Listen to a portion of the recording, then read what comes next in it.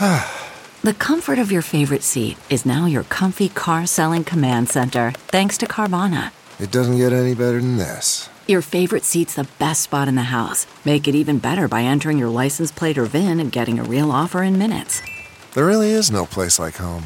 And speaking of home, Carvana will pick up your car from yours after you finalize your offer. Visit Carvana.com or download the app and sell your car from your comfy place. CarMax is putting peace of mind back in car shopping by putting you in the driver's seat to find a ride that's right for you. Because at CarMax, we believe you shouldn't just settle for a car. You should love your car. That's why every car we sell is CarMax certified quality, so you can be sure with upfront pricing that's the same for every customer. So don't settle. Find love at first drive and start shopping now at CarMax.com. CarMax, the way car buying should be. Okay, picture this. It's Friday afternoon when a thought hits you. I can spend another weekend doing the same old whatever, or I can hop into my all-new Hyundai Santa Fe and hit the road. With available H-Track all-wheel drive and 3-row seating, my whole family can head deep into the wild. Conquer the weekend in the all-new Hyundai Santa Fe. Visit HyundaiUSA.com or call 562-314-4603 for more details. Hyundai, there's joy in every journey. Welcome to episode 275 with my guest TT. And we're going to talk about, that is a pseudonym for him, and we're going to talk about him growing up in Melbourne and being Vietnamese, experiencing racism, and having a mentally ill mother. My name is Paul Gilmartin, and I'd like to introduce myself to you. This is the Mental Illness Happy Hour, a place for honesty about all the battles in our heads, from medically diagnosed conditions, past traumas, and sexual dysfunction. Almost couldn't say that. To simple, everyday, negative thinking. I'm not a therapist. I'm not a doctor. I'm not a carpenter. But then again, no. I am not a blacksmith. This joke is getting old. I am a nuclear physicist. I wanted to wait until the 5-year mark to let you guys know that I've actually figured out space-time. And I've just been keeping it to myself because I'm humble. This show's not meant to be a substitute for professional mental counseling. Not a doctor, not a therapist. This isn't a doctor's office. It's more like a waiting room that does not suck. The website for this show is mentalpod.com. Go there, check it out, fill out a survey. Maybe we'll read your survey on the show. Join the forum, read blogs or guest blogs, support the show financially, use our Amazon search link, whatever you want to do. Let's get to some surveys. This is a struggle in a sentence survey. These are all actually struggle in a sentence surveys, I think. This one was filled out by Bill, who writes about his depression. It's like I'm colorblind while looking at a rainbow. That is Hall of Fame right there. Brianna, about her anxiety. I live every day in a cage, but instead of metal bars, my bars are made up of other people's expectations of me. That is good. That is good work, Brianna. Your anxiety has paid off with a beautiful sentence. Her loneliness, she writes, loneliness feels like you are standing still when everything around you is moving. That's a good one. Unfamiliar Ceiling writes about her depression. Maybe if my best friends weren't my bed and my vibrator, I would have an opportunity to find a partner. A snapshot from her life. I've been single for over a year now, but I'm so picky that I haven't given anyone that's messaged me on dating sites a chance.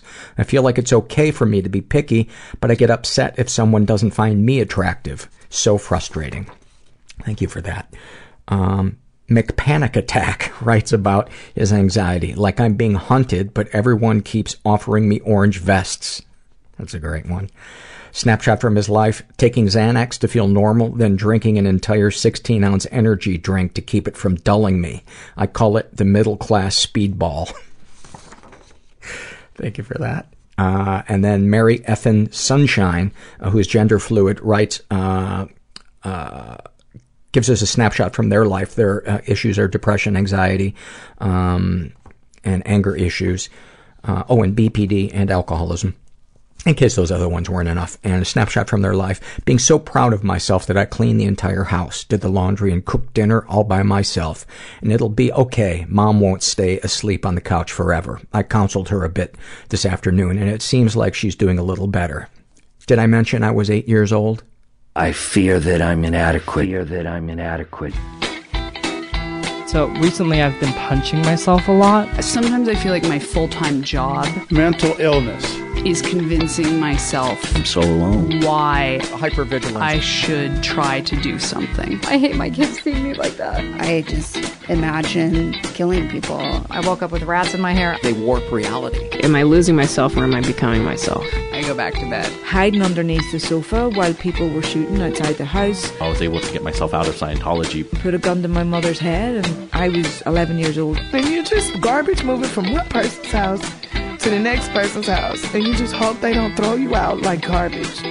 So I planned my suicide. Because you won't ask for help. I'm asking for help. I'm not pretending everything's okay. I'm not trying to do it alone. I'm really happy that I did it, because a lot of good things have happened since then. That option just evaporated, and I'm not going to kill myself. I don't think I have what the woman who is not right for me anyway wants.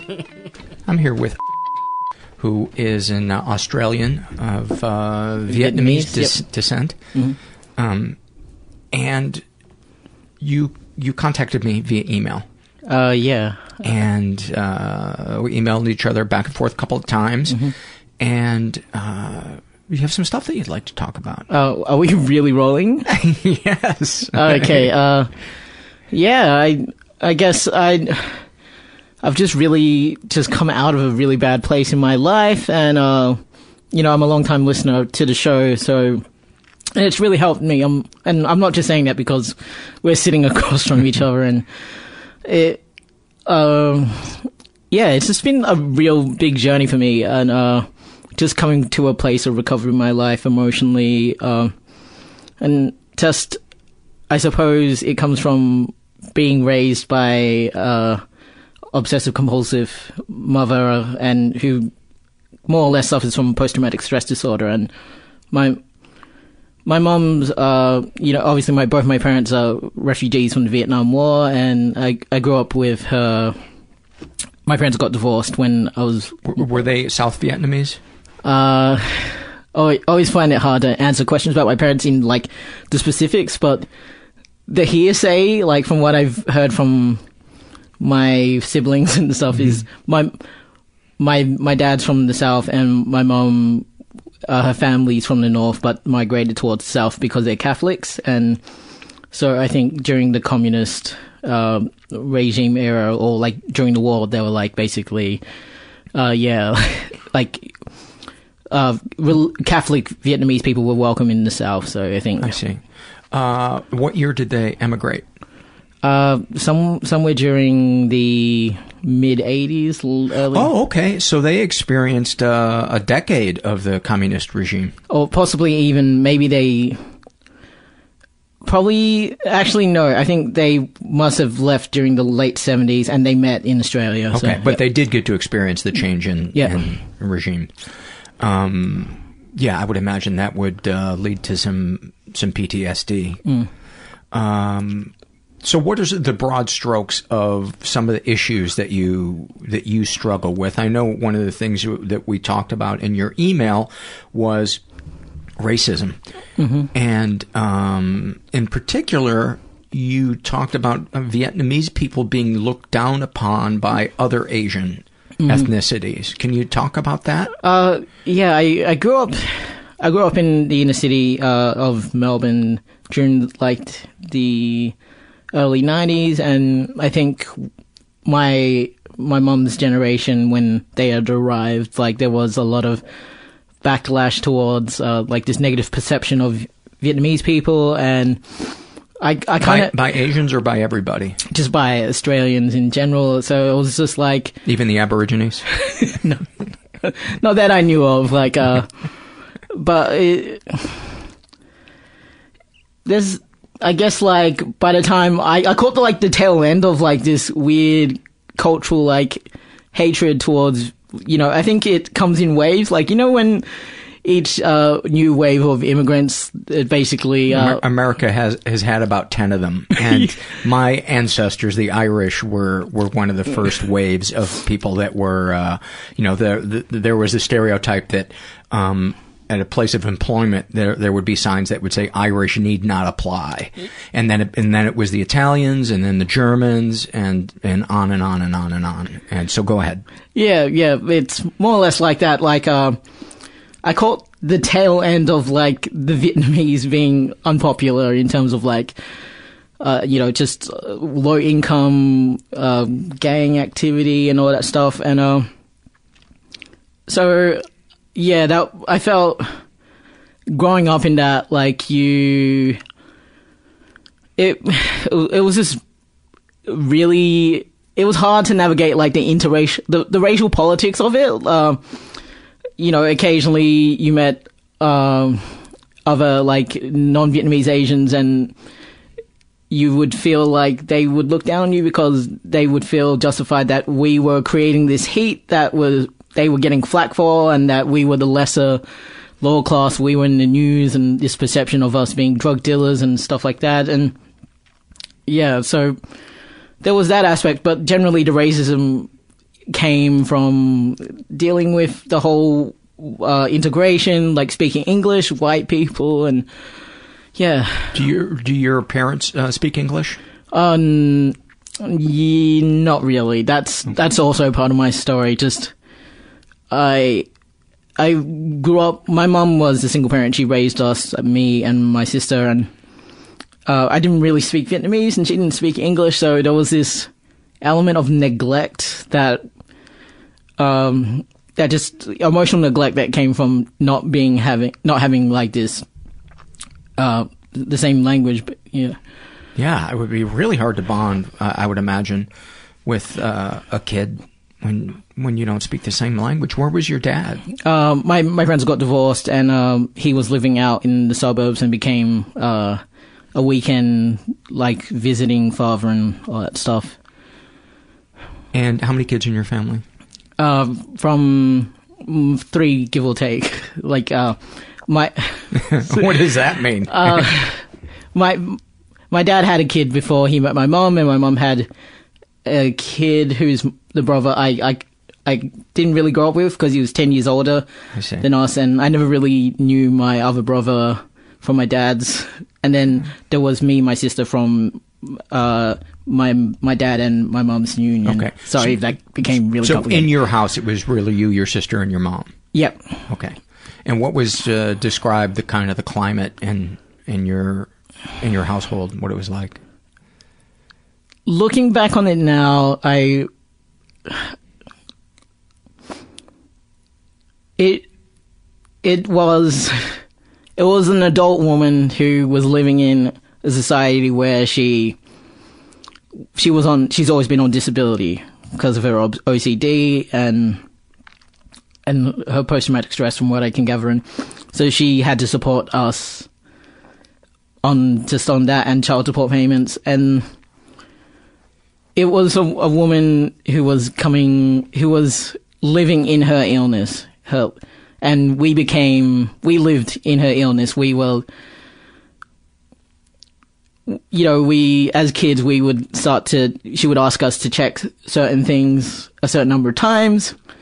And so it just grew to be, we lived like that for a while. And, there was times where she would get really upset, and, there was a bit of hitting, and, which is, there's part of me that feels like it's a cultural thing, but it's also, wrong. Like, being the byproduct of this experience, I realized that would never happen to my kids.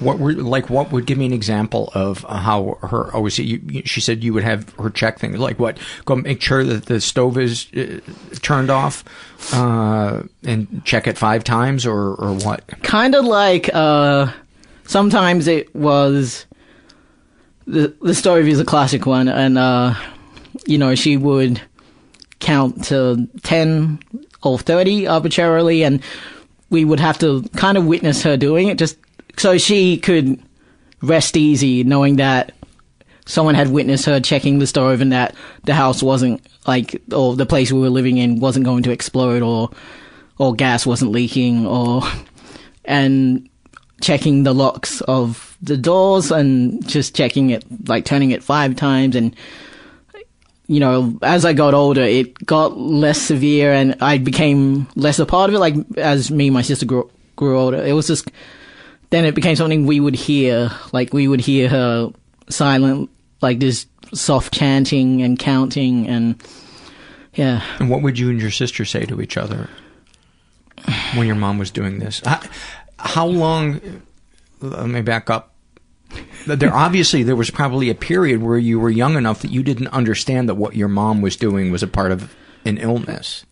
Yeah, it seemed, you know, at the time it probably just seemed like a controlling parent, like this is some arbitrary thing that my parent has asked me to do, like, I guess like teaching a kid manners, or like, you know, where you're like, hey, you live in the world, like, say please and da-da-da-da-da, and be kind to strangers. But this was kind of just like, she's an adult and she runs the house and will do what she says. Yeah, generally. And just speaking of my sister, we had a kind of not so great relationship growing up as well, and it was, my sister had relatively good Vietnamese in comparison to me, so it was just kind of like... Relatively good what? Vietnamese. Oh, grasp of the language, you mean? Yeah. Okay.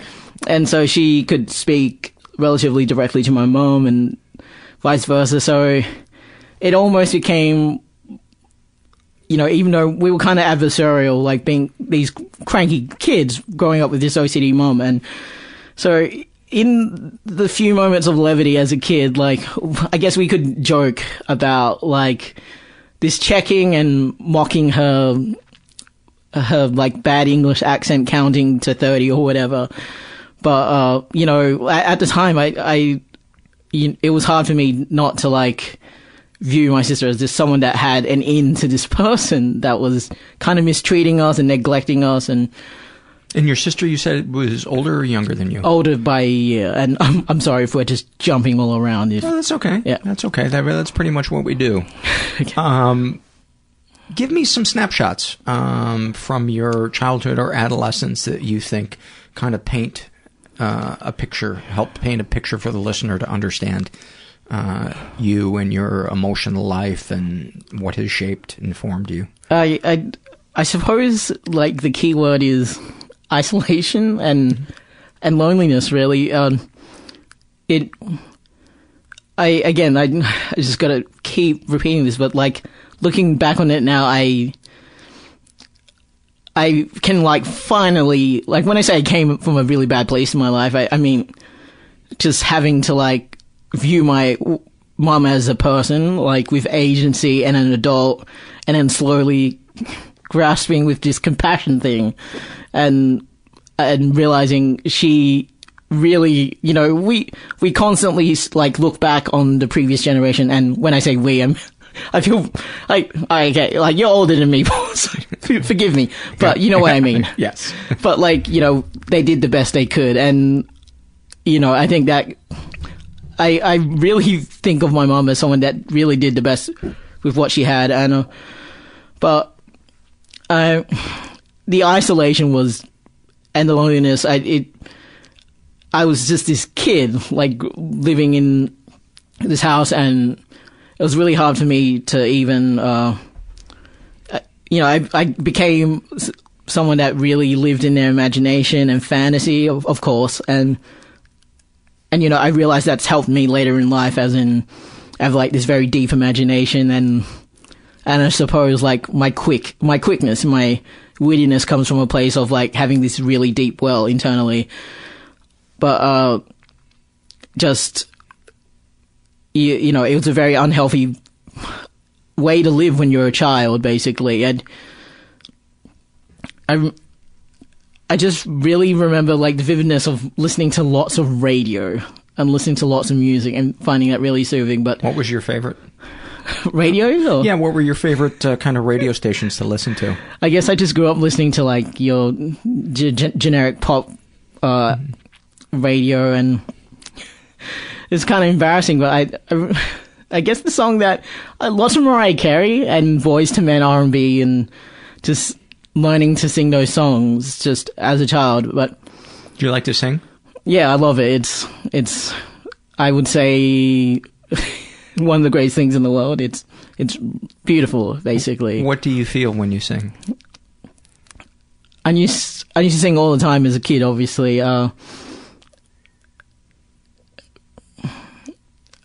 guess it is visceral. There's no word for it. It's just kind of, it's deeply soothing, and that's another part of my story. But it's just when people started to hear me sing, like in passing, and it was being witnessed, it changed me. You know, it really validated all those years of doing this arbitrary thing, more or less. You suddenly felt maybe like you weren't invisible? Yeah, it's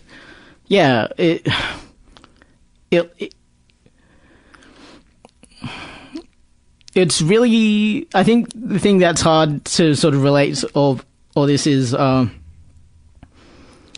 you know, I was doing all these things in a vacuum, and that's what I would describe my childhood like. The significance of like singing and culture, and it was just like for me, and then like, and being unacknowledged, and you know, it's really hard to just come from poverty and isolation and then try and be in the world and take these things that you've learned. Yeah. And I would imagine also being a minority in a country too. I imagine that's an added layer on top of that. Am I wrong there, or is that? I think it just made things a lot worse. Like, share that moment when you were on the train. When I was on the train? Yeah, I think you wrote something about being on a train and you heard them talking about you. Yeah, I was on the tram late at night, and I was just reading a book, and this group of white men were talking at me and talking about me, and you could... It's happened to me before. Like, I think, you know, it's that weird contrast of being invisible in my childhood and then being acknowledged but objectified. Mm-hmm. And so I felt this incredible, like, two things. Like, my fight or flight mechanism was going crazy. And, like, I was like, be still, because these white men may hurt you because they're talking about you reading like an animal, reading a book like this. Do you remember what they said? They're kind of like trading barbs. Like, I didn't know it could read, and just it really just drew me out of my body. Really. How do you mean? As in, you felt like you disassociated from your body? Yeah, just completely, like, I froze immediately. I just, like... Yeah, it just took me... I was, like, it just froze me. I just, like... I mean, it's sickening to hear secondhand. I can't imagine what it felt like to experience that firsthand. It's weird when I... You know, because it was so striking to me, like... Sometimes... You know, and I hate to say it, it's something that happened to me recently as well. Like, this father and son were talking about me when I was sitting next to them on the tram. They were both white, and you know, I play guitar as well. And I'm sorry if I'm just coming out with these secrets about being musical, it's but okay.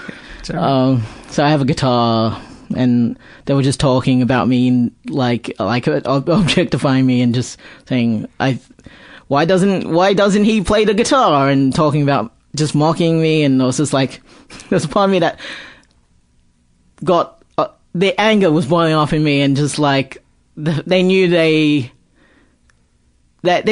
knew that they were talking about me, and so there's a part of me that was just like so angry and wanting to lash out at them, understandably. And then there's a part of me that thought it was kind of funny that like a father and son were bonding over like this kind of like racist moment of like, it's just like, I just need to just say something. I feel kind of self-conscious, and I feel like I'm so all over the place, Paul. You're so what? All over the place in terms of... We do that sometimes. And a lot of times I will detract and derail and, stop the momentum of something and ask a question that leads to another thing. So don't worry about it. You're doing great. Oh, You're thanks. doing great, yeah. But I just about, that was a recent example, but sometimes I'll overhear people talking about me in, like, just, like, not knowing, as in, when you might see someone and maybe at dinner and you say, hey, that person's wearing a really nice shirt, that will trigger me. Like, I think it comes from a place of hypervigilance. Like, I can pick up things really easily, but I just remember this white couple were talking about me in like a nice context, and it was friendly, and they didn't know I could hear them, but it just made me, my adrenaline rush. And that makes sense, because you don't know if it's going to turn suddenly. Yeah, or if they start saying like something awful, but yeah, just the association of being kind of referred to in that way was just... Do you think they think that you don't speak English, and that's why it's okay to talk about you as if you can't hear them? I think there's that aspect, because I've had to deal with that, deal with speaking the way I speak, and watching people's faces react, like when they either approach me or I'm at a store or whatever, and I talk to some white lady and she kind of double takes almost, and it's really subtle, but it's just like, you don't feel great. And she does double take because you're not speaking with a Vietnamese accent? Or slow, or and I hate to say this because I've gotten flack from Asian people about it, but, I have like this kind of genteel voice almost, and I was kind of like, I've copped flack from white people about having great English. I've copped it from Asians about not being Asian enough. It's just kind of like... I hear that a lot from people that are first generation or people of mixed ethnicity, is they feel like there's no... They live in a world of in-betweens where they're not enough for one group of people and they're not enough for another group of people. And it sounds like that's what you're describing, and that sounds... it sounds like the theme running through all of the things that you struggle with is a sense of identity, and a sense of being seen. And who are you? Is that a fair thing to say, that you struggle to have a sense of self that is positive, or did you generate that on your own and you have a positive self-image? I think I'm coming to terms with that now. I grew up in a vacuum, and then in fact coming to a place of recovery is slowly... I think you grow up and you don't... Like, the situation I came from, I didn't really like myself because of the racism, of course, and the rejection from these two groups, like white society and then my own ethnic group, in the sense of like, like you're not Vietnamese enough, quote unquote. Because you don't speak Vietnamese. Yeah, that, and I guess like the privileges that come with being seen as exceptional, quote unquote, like that comes from being seen as intelligent in a way that white people can digest. And that's really awful. It's really awful to say, but it's just, there's a lot of resentment that comes from, because I've seen both sides, like how hard it can be, because I'm Asian all the time. It's not like I take a break, and so it's hard when there's these two groups of people, and they kind of like you're told by your parents, like, be exceptional, be great, work hard, so these white people won't give you any problems. You can move fluidly through society, and white people expect a similar thing of, like, be a model minority, like, become a doctor, do it. And it forces you to, like, manipulate yourself into, like, these warring groups, and it makes you crazy. It really, you never stop to think, what do you want from this situation? And because you're trying to fit in, you're trying to win the favor of the approval of these two groups that don't really have your interests in mind. And that sounds hard. That sounds like a mind fuck. Yeah, it's crazy making. It is. Help me understand what it is that some Vietnamese people have a problem with you. What is it? I haven't quite grasped that part yet. I guess it was the heart. I'm breathing a bit. Just okay. Are you nervous? I'm fine. I'm okay, fine. Take a drink of water. Thanks. But we got all the time in the world. When I say Vietnamese people, I don't mean like most people are cool. Most people are. I just want to say before most people are great in terms of, like, not just Vietnamese people. I mean, like, most people are just kind and trying to be sensitive. It's just like the people who are the most bigoted or the most vocal, and they go out of their way to make you feel unwelcomed. And if they're doing their job right. If they've learned well from their racist parents, if they've paid attention. Go ahead. And I'm trying to be careful about the way I say this, because I had these Vietnamese friends, and growing up, like, we all grew up in this inner city neighborhood in Melbourne, and with low income housing, so it was just like knowing that Vietnamese people live there. And I suppose it's that aspect of, like, trying to honor and inherit the culture, like speaking the language. And well, I suppose, like, for my mom's generation, it's like you have that responsibility to, like, compartmentalize yourself and do the duality, like, and manage it well, juggle them, like. Don't assimilate too much. You don't assimilate too much, but, like, assimilate enough so you can, like, ascend class and, become middle class and, partake in, like, the democratic first world dream.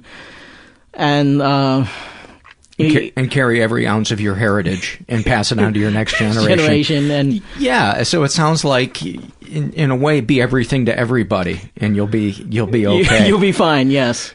Was that ever explicitly kind of said to you by your mom, or was it just kind of implicit in your rearing that you needed to be a certain level of accomplishment and education and stuff to assimilate with the white population, and to also absorb the heritage and the traditions of your culture? Was it, or is it something that you feel comes from a variety of people's opinions about how you should live? Was it, in other words, did it come from your mom? Did it come from a multitude of people, or was it something that you just feel you needed to be to be loved? I think my mom was kind of out of the picture as a parental figure in terms of, like, influencing my choices, and my extended family, like her siblings more or less, kind of, like, wrote her off as the quote unquote crazy one. But I associated with my cousins, and it was like the general mission statement, I guess. Like, I could see they were being raised with that attitude, and there was that expectation, and I guess it was like the way I got it was just like there was resentment towards me and my sister to an extent because we were doing well in terms of our schooling and our integration, despite having a quote-unquote crazy mom that wasn't there for them. Was it jealousy? There was the resentment and jealousy, definitely. And that's what I mean by, like, I suppose, like, the dealing with, like, Vietnamese people in terms of, like, there was the resentment of, like, white people, they would sort of assume that, okay, you got great English, so therefore white people are going to accept you more readily, and, you know, like... Almost as if you're a quote-unquote Uncle Tom. Yes. An Asian Uncle Tom. I believe, like, the term is Uncle Chan, actually. Oh, there's an actual term for it? Yeah. What's it called? Uncle what? Uncle Chan. I heard Eddie Huang say it, like the Asian American memoirist, and yeah, I guess, like... They were like, and I kind of worried about being a quote-unquote Uncle Tom sort of figure because, although I was not, because I had plenty of racism to make me not want to. Right. But was the feeling on the part of your extended family that you were kind of, if you had gotten this far in assimilating, that you must be some type of a suck-up? Was that kind of the thought in their head, or was it just jealousy on their part? It was mostly a jealousy thing. Like it would have been really annoying to my cousins for them to have me as an example that was like, why can't you be as smart as why can't you speak English like or whatever? Like, even though their English was fine, it was just like, yeah, I had like made the grade, you know, in terms of being fluent. I see. And I suppose in their mind, if they were going to compare themselves to you, then it would also be like, and they don't even have a mom who's stable. Yeah, who's so like, I can't, you know, or like a mom or parents who are like spending money to like get to tutor us or whatever. Like they were a lot richer than us, and yeah, it just seemed like an unfair, like, why are these kids, like, quote unquote, doing so well? And so give me some other snapshots from your life that or some issues that you struggle with. You know, I think we've certainly touched on trying to find a sense of identity in two kind of contrasting worlds. What are some other issues that you struggle with? I think dealing with the aftermath of all this, like growing up really conflicted and not knowing where to belong and who I was, and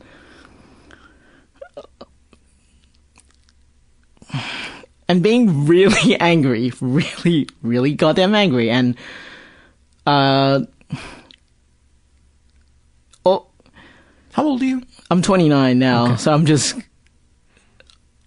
I would say this year was the first year of my life where I was okay, just nominal. You know, like... Not seething with anger? Not telling those jokes where the subtext is, I am so angry, and you know, there's that, you bring it up, but it's just like humor is acceptable aggression. It was just like, that's all I was in terms of like being funny, just constantly using jokes to do mock anger, but like there was a layer of, no, I'm really angry. That's my mom's sense of humor. That's her. She would say something really mean or backhanded, and she'd say, "Oh, I was kidding. It was a joke." But there was no funny there. Do you know what I mean? It was just a reaction. Yeah, it was just, and I did the same thing oftentimes too. It was just a way for me to let my anger out, and in my mind, I was being funny, but I couldn't see that I was actually hurting somebody's feelings or just being uncomfortably hostile in a polite social situation. So go ahead. As soon as I hit like 9 and 10, there was this avalanche of anger and pain, and finally being able to like embody that rage, I guess. And then I started doing terrible in school. Like, teachers didn't know what to do with me. I went to school in an inner city neighborhood. There should be a ding every time I say inner city neighborhood. That's right, people of color. But so it's, and we had a majority white teachers, and it was a majority Vietnamese class. It was a Catholic school, actually, and the student body was mostly Buddhist, funnily enough, and the nuns did not care. Like, I was raised Catholic, by the way, and so we have that in common, I believe. Mm-hmm. Yeah, but the nuns didn't care. Like, that the majority of the students were Buddhist and Vietnamese. They were very, just, I guess, like, sweet, compassionate people, and so these teachers kind of knew what they were getting into and were very tolerant and accepting of other cultures. And then I went to high school in the outer suburbs, and that's when they were like, we don't know how to deal with people from a different culture, and that conservativeness came in, and which happened to like coincide with me being crazy angry and sad all the time, and not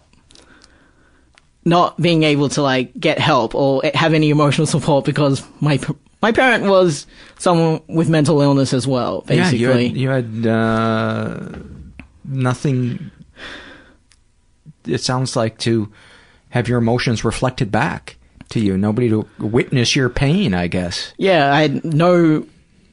Did your sister ever talk to you about your... You guys ever talk to each other about what you were feeling? No, and I don't... Mission accomplished. Mission accomplished. I don't want to throw her under the bus, but it's not like she had it easy either. We were like a house divided. I'm not, and I'm not trying to, lay any blame at her feet either. No, it was a bad situation. All this stuff was happening, like, and she. I think for years I thought, you son of a bitch, you had it easier than me. Like, towards my sister, I'm like, no, she had her own stuff to deal with. It was just, there was no witnessing, there was no reflection, and, and that's why I say that I had it good at the start, because being 29 and coming to the place I am emotionally now, I'm like, I'm connecting those dots. I'm reaching that far back to, like, realize the sweet person I am. The sweet, intelligent person I am is that kid. And because for years I had that anger and the hostility, and I used to be defined by that, just... Was a lot of that anger towards yourself? Very much so in the world, as I guess. Like, yeah, the world. And I think towards myself because... You're told by the world you are wrong and you don't fit in anywhere. And the only times you do fit in places is when you meet some crazy exception. When you were young and you were doing well in school and you said you had these people telling you you're beautiful and you're special, these were teachers that were telling you this? Yes, these were teachers. And were you able to take that in, or did it just kind of roll off? I took it in at the time, like, I really... Until the pubes hit. Until, seriously, the wave of emotion, and then I forgot completely. There was so much pain, and my first year in high school, okay, if you want to understand, like, the onset of just anger and the reality changed, I was put in an ESL class. A what? ESL class. What's that? English as a second language. Oh, okay. On the basis of my name. They never spoke to me. You've got to be kidding me. I'm not joking. And I've told my friends this story for years, and they either don't believe me at first, and then I'm like, hey, seriously, why do you think in the first year of high school I was separated from... Did you hang in there just to get an easy A? Just sandbag them? It was awful. So that... Did you speak up for yourself and say, what the fuck are you doing? It was... Yeah, more or less, yes. It was crazy. Looking back, and I was like, this is so fucking racist and crazy. And because my ESL teacher is, who I won't name because I don't want any flack to fall upon her, because she's wonderful. She wasn't the one that put you into the class. No, she was...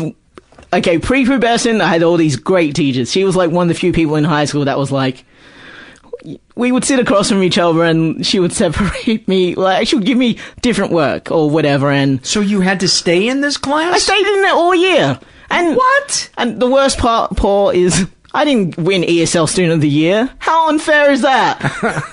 But I stayed in the class. It was not... Did they make you stay in the class, or did you just not say anything? Did you not realize that you could have said anything? I think a bit of like the latter. Like, I didn't understand, like, I guess this is my life, accepting it. These are adults. And it's not like I could go home and go, hey, Mum, you know, because she wasn't there. She was emotionally not there. And it's just like, so these races... sounds so painful. No wonder you were angry. Oh, my God. And... I just want... My ESL teacher was and is a wonderful lady. She...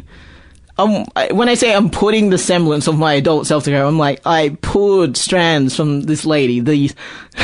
You know, I think when you hate yourself for years, you get these compliments, and you encounter basic kindness, and you use your intelligence and anger to, like, fuck that off. You're like, oh, that person was being nice. Or,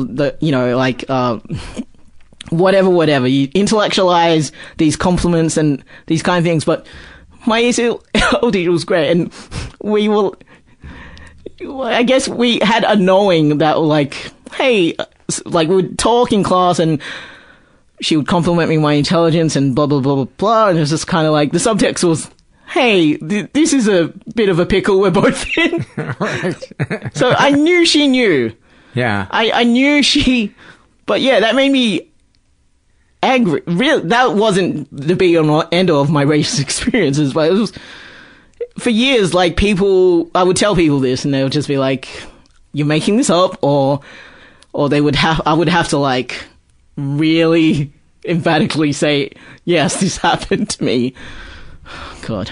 How did your anger and the other negative emotions that built up in high school, how would you express them? How did you cope? What were your coping mechanisms? Not necessarily healthy coping mechanisms, but how would you... Did you have anything to soothe yourself? I guess... Singing? Singing. Music was great, obviously. Music was wonderful, and I didn't... I was so disempowered during these periods of my life. I was just like, you have no... That was like my adolescent life was, you have no power and you got to suck this up. So it was just years in the wilderness of not thinking I was good enough for anything, hating stuff, like being told... the people who were reaching out to me, it was falling on deaf ears, and the people that were out, quote unquote, out to get me, or the negativity stuck. So, isn't that weird how that happens? It's like, oh, yes, I can, of course, I believe that I'm a piece of shit. So the coping mechanism for me was video games. I'd like these really deeply intense fantasies about getting away from my life, like as like a 12-year-old, 13-year-old. This is really intense, and I looking back on it now, I'm like, wow, that was crazy. Like, just wanting to fake my death almost. It's just like, hey, I'm gonna get like $100. I'm gonna set that aside. I'm gonna somehow disappear off the face of the earth and move away from everything I know. And I did have these creative dreams, and of course, like, the people, again, the positive people in my life were like, you should do X and Y, and you have this gift and this imagination. And what were they encouraging you to do? To write prose and like, music has always been something I've kept super secret. Like, I didn't really even... I had such terrible, poor image that I put music on a pedestal, and it was like, you can't even touch it without dirtying it, you know? Like, don't let your hands... And... I think you would make a great English as a second language author. Special section for you in the bookstore. I would love, like, me doing, like, an audio tape of ESL with, like, emphatic, like, you know how they emphatically pronounce everything? It's just, like, all these angry, the most racist anecdotes from my life being recounted in these, breaking down the syllables, but, So, fantasy and writing were an escape. Yeah, and I just also want to say, like, I was sober during all of this. I didn't drink as a teenager because I grew up in the inner city in Melbourne, and and went to high school in the suburbs. So the perception of Vietnamese people from the inner city was you're drug dealers, and I made friends with this white kid, and when I say white kid, I mean all my friends are white, but it's just this one particular person in high school. We became friends, and we made plans one time to hang out, and his parents would drive him into the inner city and drop him off at my house, and we'd go see a movie. And he said he would show up at 1, and 2 hours later, he finally arrived, and we would go see a movie, and then come back, and, you know, he would get picked up, and we would do it again, and come late again, and he told me that his parents, he would argue with his parents during those 2 hours or whatever about whether they should let their son, play with a Vietnamese person. What? Yeah. And hearing that from a kid, and we're kids, like, and we're like these perfect delivery systems for adult racism. It's just like the gray area and the intensity of that. And so hearing that stuff and just hearing all this negative perception stuff about Vietnamese people, about how terrible you guys are and you're drug dealers and you're just going to die in an alleyway, and they didn't want their son to play with me because they thought, because the neighborhood I lived in, I was going to get their son killed in some gang or, like, get him onto heroin or whatever. And that really affected me. And, you know, as I went through high school, I got to know these parents. And typically, like most racist people, they're super polite when confronted with their object of bigotry and fear. So that to me communicated that white people are nice to you because they're afraid of you, and white people are only nice to you to save face. And so it was hard for me to trust people. And I'm sorry if I've just moved away from the question, but no, you haven't. This is all interesting stuff. Did any of those parents ever come around in their opinion of you? Not that it was shared. No, not in any way like, hey, just so you know, when we met you, we had all these bad perceptions of your ethnic group, and by the way, you're the exception. You're going to turn us around on our racist. No, and you know, I have a. But I mean, like, did some of them stop arguing with their kid about going to hang out with you because their mind had been changed about who you were?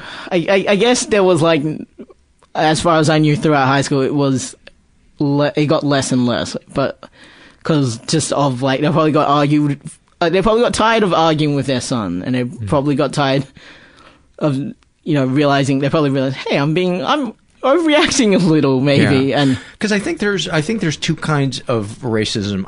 They're both come from a place of ignorance, but I think one is a combination of ignorance and meanness, and the other one can sometimes just be ignorance. Mm-hmm. And that, I think, has the best chance to change. The one where they've just never met somebody who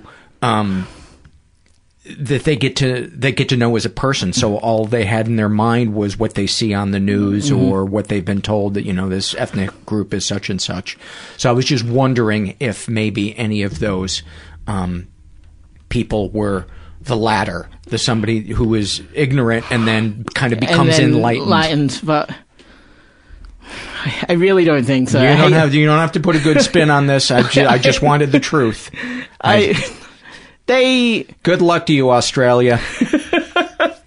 God bless. Someone please. Can any listeners send in offers of marriage? But it was.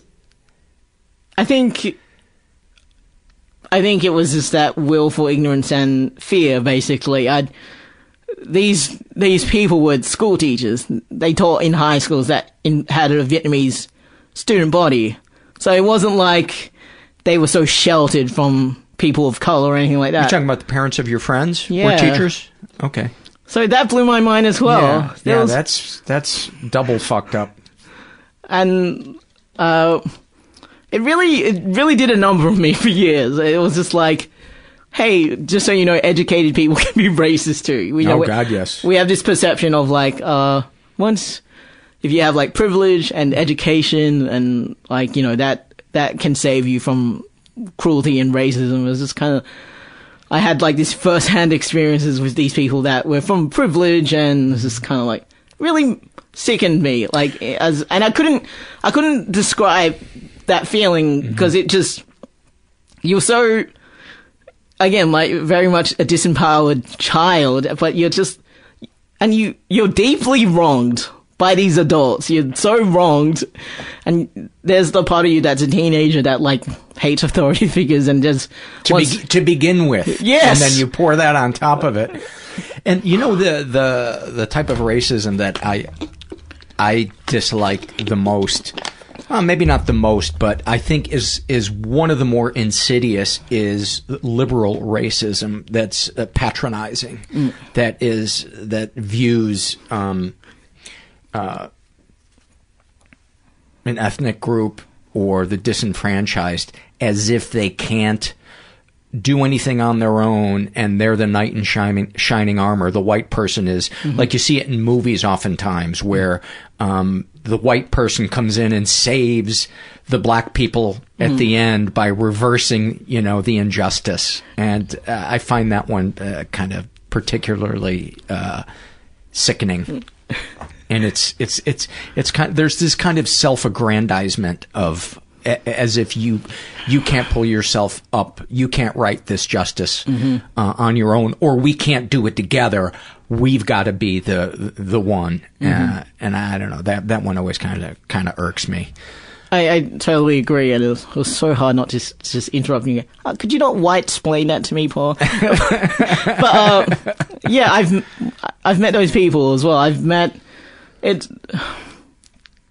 My life has been the navigating of checked and unchecked racism, and it's so annoying. Annoying is an understatement.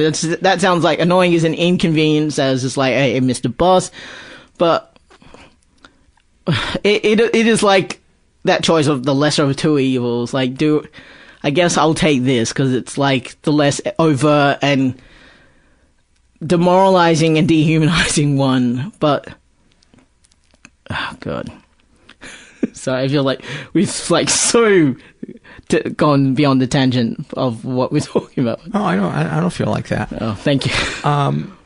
What has helped you heal? Have you ever gone to therapy?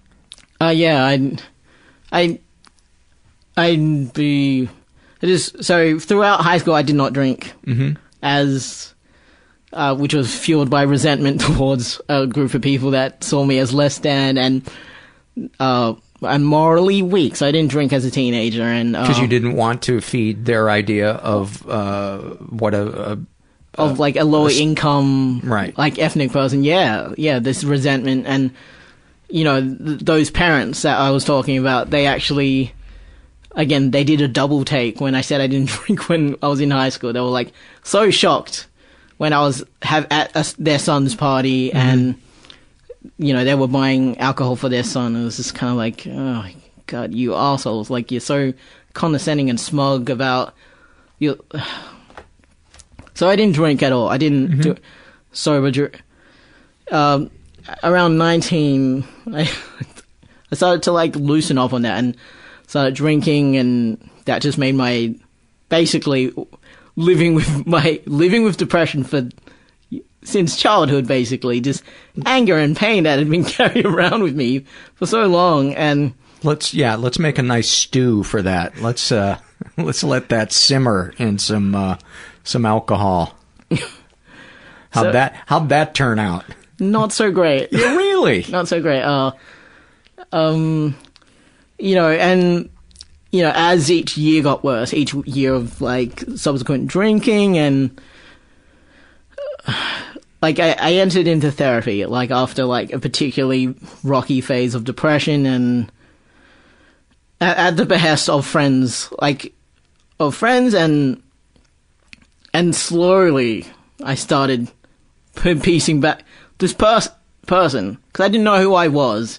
I was this kid being pulled between all these different expectations, and the worst part of it is I was always me. I was always fine. I didn't need any of these judgments in my life. I know that sounds... we all get judgments, but I was listening to them. That was the worst part, because I didn't have any reflection and mirror to like, I had no one to go to. Like the worst part about this I grew up looking at other Vietnamese people and minorities, people of color, and like, I would be afraid of meeting Vietnamese people in the wild, quote unquote, because I didn't know how they were going to react to me as this English speaking person, or if their English was better than mine, or if they had the class thing, if they were going to resent me or whatever. And I would meet these Vietnamese people I was like, the thing that struck me about them was, hey, why aren't you fucking angry at all? What happened? Are you not paying attention? Yeah, and that kind of, sometimes that would make it worse, because sometimes they'd be like, the self-blaming would happen. Well, like, they clearly behaved in a way that wasn't offensive to white people, and you deserved what you got, like, kid. Like, so you would believe that sometimes, that it was your fault that you were they weren't getting flack, but you were. Yeah, that I had somehow became this whipping boy, basically, and for years people would like agree, or like, really subtle way victim blame me, like, because I was always angry and this angry person, and they would assume, okay, well, clearly your anger is causing this. Yeah, but it was actually, I was angry because of all this. And so I would look at these Vietnamese people that were not angry and didn't have any resentments about who they were, and I was like, looking back on it now, I'm like, they had parents, and they had people to go back to and say, hey, Mom, I got put in the ESL class, and this is completely wrong, right? And something should be done about this. Or like, hey, these white people's parents don't want me to hang out with them. I had no one to even report that to, and I had the language barrier did not help at all. It was just, so I was my own... Between you and your mom. Yeah. So I entered into therapy, and I spent the first maybe 5 years, I'm probably in my 7th year of therapy now, and they haven't sent me the plaque for that yet, but I think I spent like the first couple of years of therapy just talking about my mom exclusively, and when I say my mom, I mean just like the neglect and the poverty. Oh, that's a sweet combination, neglect and poverty. That's nature's 1-2 punch. So that was the majority of it, and like working out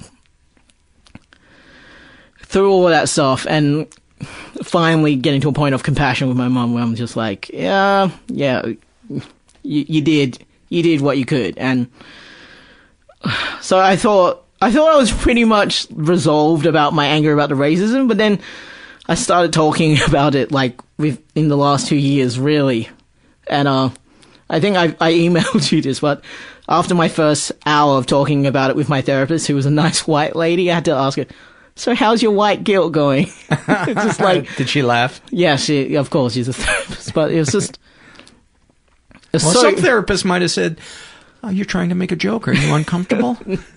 Some therapists will do that. I've had therapists call me on my shit before. They say, it seems like you're using your humor to deflect right now, and maybe you're experiencing an emotion you're not comfortable with.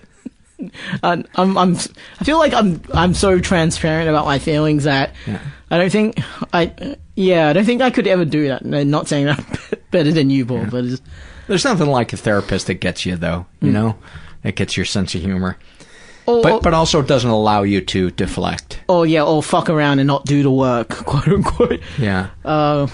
So give me some breakthroughs in therapy. You said having more compassion for your mom.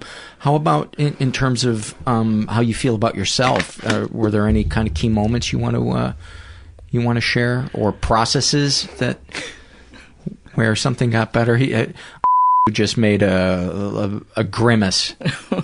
Why are you grimacing? I guess like the whole self-compassion thing is new. Like, feels uncomfortable to you?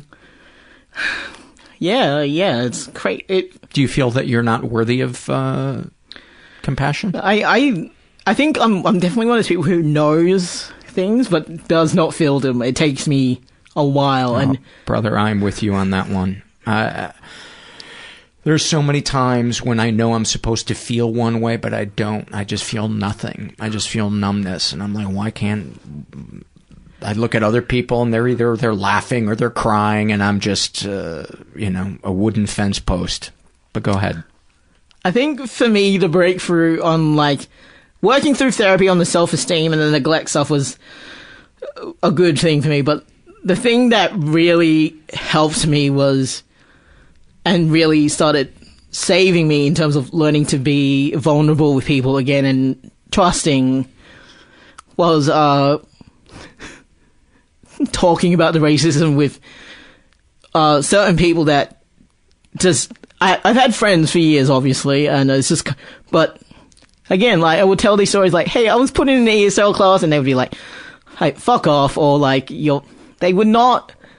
understand. They would not listen, like, and they did. Was it that they didn't believe you that happened to you, or they couldn't understand how hurtful it was? They couldn't understand how hurtful it was. They couldn't listen without rationalizing or intellectualizing it. You know what I mean? They wouldn't listen and just go, listen to my experience without having to scrutinize it. Right. And this person probably said that, and instead of saying, oh my God, that's horrible. That must have felt really demeaning. Yeah, like, basically, when I told you the first time, you were just like, oh, sweet Jesus, that was awful. And I think it's like, okay, well, they would say stuff like, okay, look, buddy, your name is X and Y, blah, blah, blah, blah. You have the most Vietnamese name on planet Earth. Of course, they would assume your English is second language and blah, blah, blah, blah. But then, like, they would just rationalize it away. And in turn, that made me someone that would...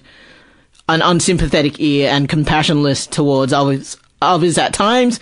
And that, looking back on that, it sickens me that I fell into that I had so little compassion given to me that I couldn't do it for other people. And, and I think with recovery, like, you go, for me at least, I go through each threshold of like, I'm feeling again. I'm feeling that. And I have like, maybe a week or even months to mourn certain parts that I never got. Like, for years, I couldn't have compassion for other people, and I had to mourn that and go, well, you're feeling it now, that's all that matters, but just for years I was angry and compassionless. Dude, that sounds like you're making some serious progress, that the fact that you've been able to do that, I think is...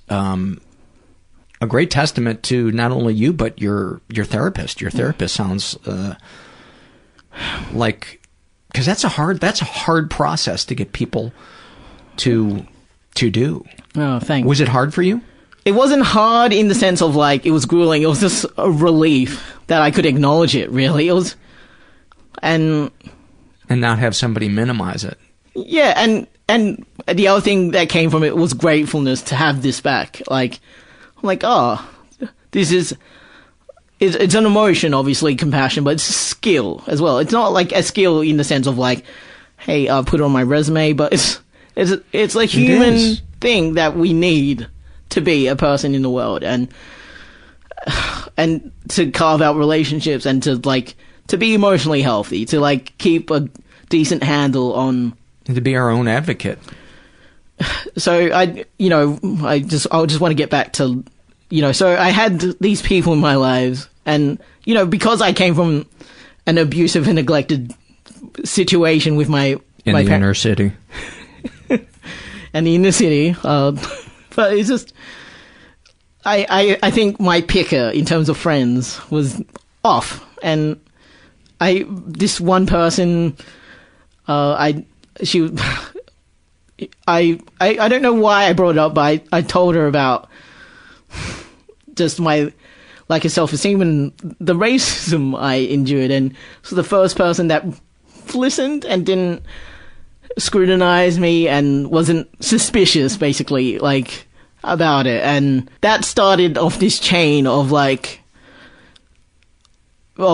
basically women who I could trust, and I started really believing, basically, I think that I didn't deserve any of this to happen to me at all. I didn't deserve to be treated like that. And would it be fair to say she was the first person outside of your therapist that truly witnessed your feelings? Yeah, who witnessed me and saw me as is, like, not undiluted by any like biases or bigotry, and just a human being. And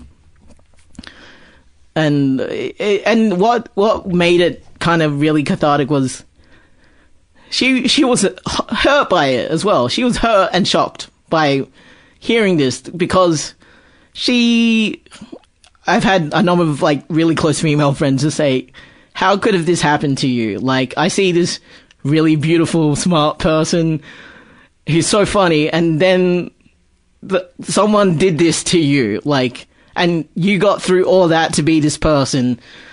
And, and maybe these were the people that I just didn't show my anger to, or they only saw it in glimpses. But yeah, that was like, it was so nice. It was just slowly turning shit around because of this snowballing effect of like, okay, so this is what it's like to have self-esteem, I guess. And yeah, I think one of the first signs that you're progressing in therapy is you begin to weed some of your friends out, because you begin to realize that you deserve healthier relationships.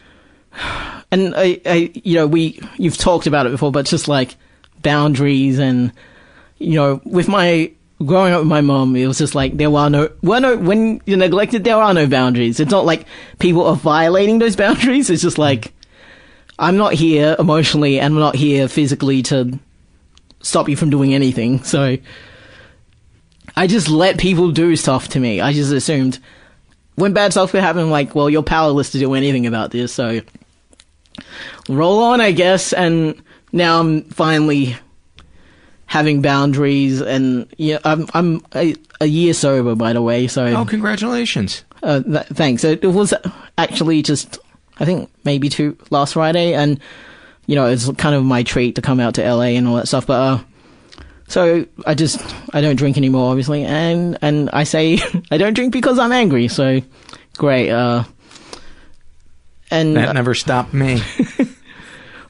Me neither. It's just, I think even maybe for a few years, I was just like, I was using hedonism as a cover. I'm like, hey, I like this. But no, I was just angry. Why does society have to have any rules? Why can't I walk down the street drunk? I'm being judged. But what if anything else would you like to share before we wrap up? I think if anyone's listening to this, I just, you're as much as you need. Like, you don't need approval from anyone. You don't need to win anyone over. You kind of, and that's something I've learned that, and, you know, I was talking about those great teachers in my life. You know, the subtext of all of that was, you're enough. Like, I didn't have to be great to be deserving of respect and compassion. It was just, you're a person, and that's all that matters. Well, that's beautiful, and I think that's a really, really important thing. And if you're out there and you just heard what had to say and you're rolling your eyes because you think that's too touchy-feely, well, that's a sign from the universe that you need to go to therapy. Because that's what I would have done 12 years ago. I would have rolled my eyes at somebody saying that. I'd say, I think I'm enough. But deep down, I was so cut off from my feelings that I couldn't see that. But if there are people in your life who love you conditionally, either distance yourself from those people or cut those people out of your life, because that can drain the life force right out of you, trying to please people that only show you love when you act a certain way or do a certain thing. That is I don't know what the word is I'm looking for, but I want to thank you for coming by and sharing your story. It's nice to have a new accent on the podcast. I don't think we've ever had an Australian accent. Are you my first Aussie? I think so. I think you are. But thank you so much for coming. No problem, Paul. Thanks for listening. I had a really nice time talking to him. I shot him an email, letting him know his episode was going up, and he said he's doing well, and he is doing music full time, and he seems like he's in a good place. So that's nice to hear. Before I take it out, and by the way, the reason why we bleeped his name through all of those instead of using a pseudonym throughout it, because it was kind of annoying when I was editing it. I was like, oh, these beeps are going to drive people crazy. We decided to use a pseudonym for him after we had recorded the episode. So thank you, Paul, for explaining something that nobody really was even thinking about. And that was my perfectionistic angst moment of the day. Let's all genuflect and enjoy that. Got a big stack of surveys. What do you think of that? How does that grab you? Does that pop your buttons? Is that a saying? If it's not, it should be. Herbert, jot that down. In your butthole. I gotta say, Herbert's butthole, it's not that far away from being a big hashtag on Twitter. Herbert's butthole has a lot of heat on it. That could be taken about 6 different ways, but yeah, he sends his regards. Before I take it out with some surveys, I want to remind you, a couple of different ways to support the podcast. Oh no, not DJ voice guy. Oh yeah, Paul, I gotta tell him what's going down in the Quad Cities, rocking you now with a little Kansas. No, trust me, he's gone for the remainder of the show. Our website, mentalpod.com. There are different ways you can support us financially at that website. You can make a one-time PayPal donation, or my favorite, become a monthly donor for as little as $5 a month. It may not seem like much to you, but it adds up and it means the world to me, and it helps keep the podcast going because we could always use a bigger budget. And you can also support us. Use our Amazon link if you're going to buy something at Amazon, and then give us a percentage of the price that you pay, and it doesn't cost you any more to comes out of Amazon's pockets. That's what I'm telling you. You can support us non-financially by going to iTunes, writing something nice about us, giving us a good rating, or spreading the word about the podcast through social media. That helps greatly. Especially any of you that, if you have a big Twitter following, that always gives us a nice bump in listenership, or a lot of followers on Facebook, or whatever media, Reddit, Prodigy. I'm trying to think of another old one. Coleco. Oh, I'm making myself laugh. Let's get to the surveys. Actually, this first one is an email I got from a guy who calls himself Mark, and He writes, looking for advice. I have a close friend who is depressed and has anxiety so bad he can only leave his apartment before dawn so he doesn't have to run into people. I get texts that say, I'm just broken. My whole life has been BS. And when a celebrity dies, he responds with a text saying they are lucky. So my question is, how do I guide him into getting help? And I responded with, that's a tough one, because the person has to have at least a small part of them that wants to get better. You might have him listen to an episode of the podcast that might help him realize he's not alone. You might offer to help find a psychiatrist for him and make the appointment, or a therapist. And also, I said, be prepared for the possibility that he will refuse all of this. He might even take his life, but that is not on you. And if you find yourself becoming drained by his refusal to get help, there's nothing wrong with telling him you can't watch him suffer while not at least trying to get help. That's not being a bad friend. That's being an honest friend who is taking care of himself. I've had to do it with people in my life who are similar to your friend. And I remind them that I care about them, but that I was becoming drained by it always being the same conversation without them trying anything different. So I hope that helps Mark and any of the rest of you that have a friend who is in that place. This is from the body shame survey filled out by Dance the Life Out. And she writes, I wish my legs were longer. I wish you could see toned muscles and angular bones jutting from my skin. I wish I had Britney Spears' flat belly. I wish you could see every one of my rib bones poking out so you could run your fingers along them like a beautifully sick musical instrument. That's a lovely sentence. I want a jawline that can cut glass with cheekbones to match. Maybe then I will be beautiful. Maybe then I will be enough. Thank you for that. That was poetic. That was poetic. God, you could run your fingers along them like a beautifully sick musical instrument. You should write poetry or music or something. Little SP sent me some loves and fears. Her fears: I'm afraid someone will say to me one of the many hateful things I say to myself. I'm afraid my cat will outlive me. I'm afraid I'm too old to have another pet. I'm afraid I will be away from home when the big, not if, but when, earthquake occurs. I'm afraid of losing my independence. I'm afraid that if I don't let go of being fearful in this lifetime, I will have to deal with it next time around. I'm afraid of driving over bridges and through long tunnels. I'm afraid if I trip going up concrete stairs I'm afraid I will trip going up concrete stairs and knock my front teeth out. I'm afraid my mind will go before my body. I was thinking about that very, very same one this morning.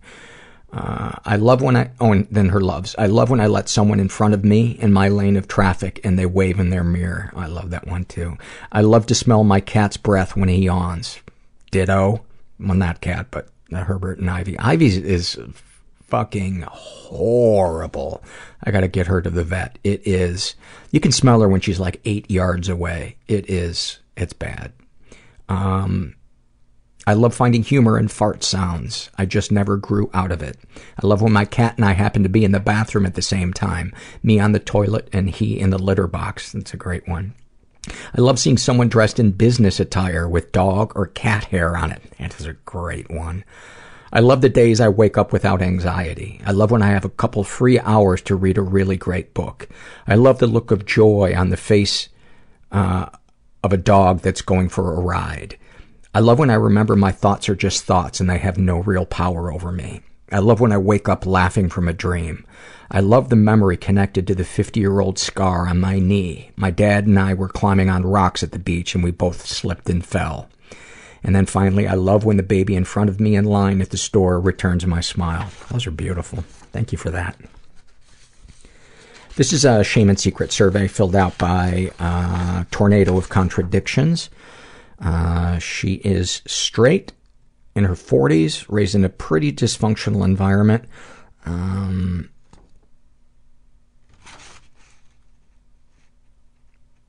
Was the victim of sexual abuse and never reported it. I was sexually abused by my father, and there was some inappropriate behavior by an elderly man in my neighborhood. I was 6. Also, an uncle by marriage made me very uncomfortable in the back seat of the car my father was driving. I was 12 and my sister was 8. Nothing happened then. However, in recent years, he has groped/grabbed both my sister and me. I am 48. I went into a PTSD sort of mode for a weekend. My mother had a similar reaction like she did about what happened with my father. I got Dad to stop touching me when I was 10. He leered, popped in the bathroom and bedroom unannounced. My mother tells me that once she caught him looking at me like a man should not be looking at his daughter, and then she put it out of her mind. Yeah, I'm in therapy for that now. Already did Dad. He's dead. I did the literal deathbed closure and forgiveness moment 9 years ago. Ever been emotionally or physically abused? I've been emotionally abused. Alcoholic house, chaotic, depressed, and drugged mother. It was the 70s, and let's give the moms Valium. She doesn't believe in self-esteem. Oh, that self-love crap, she'd say. Very belittling, cruel without realizing it. You never did anything right. Mom had no interest in our lives and what we were doing, and since she didn't care, I didn't either.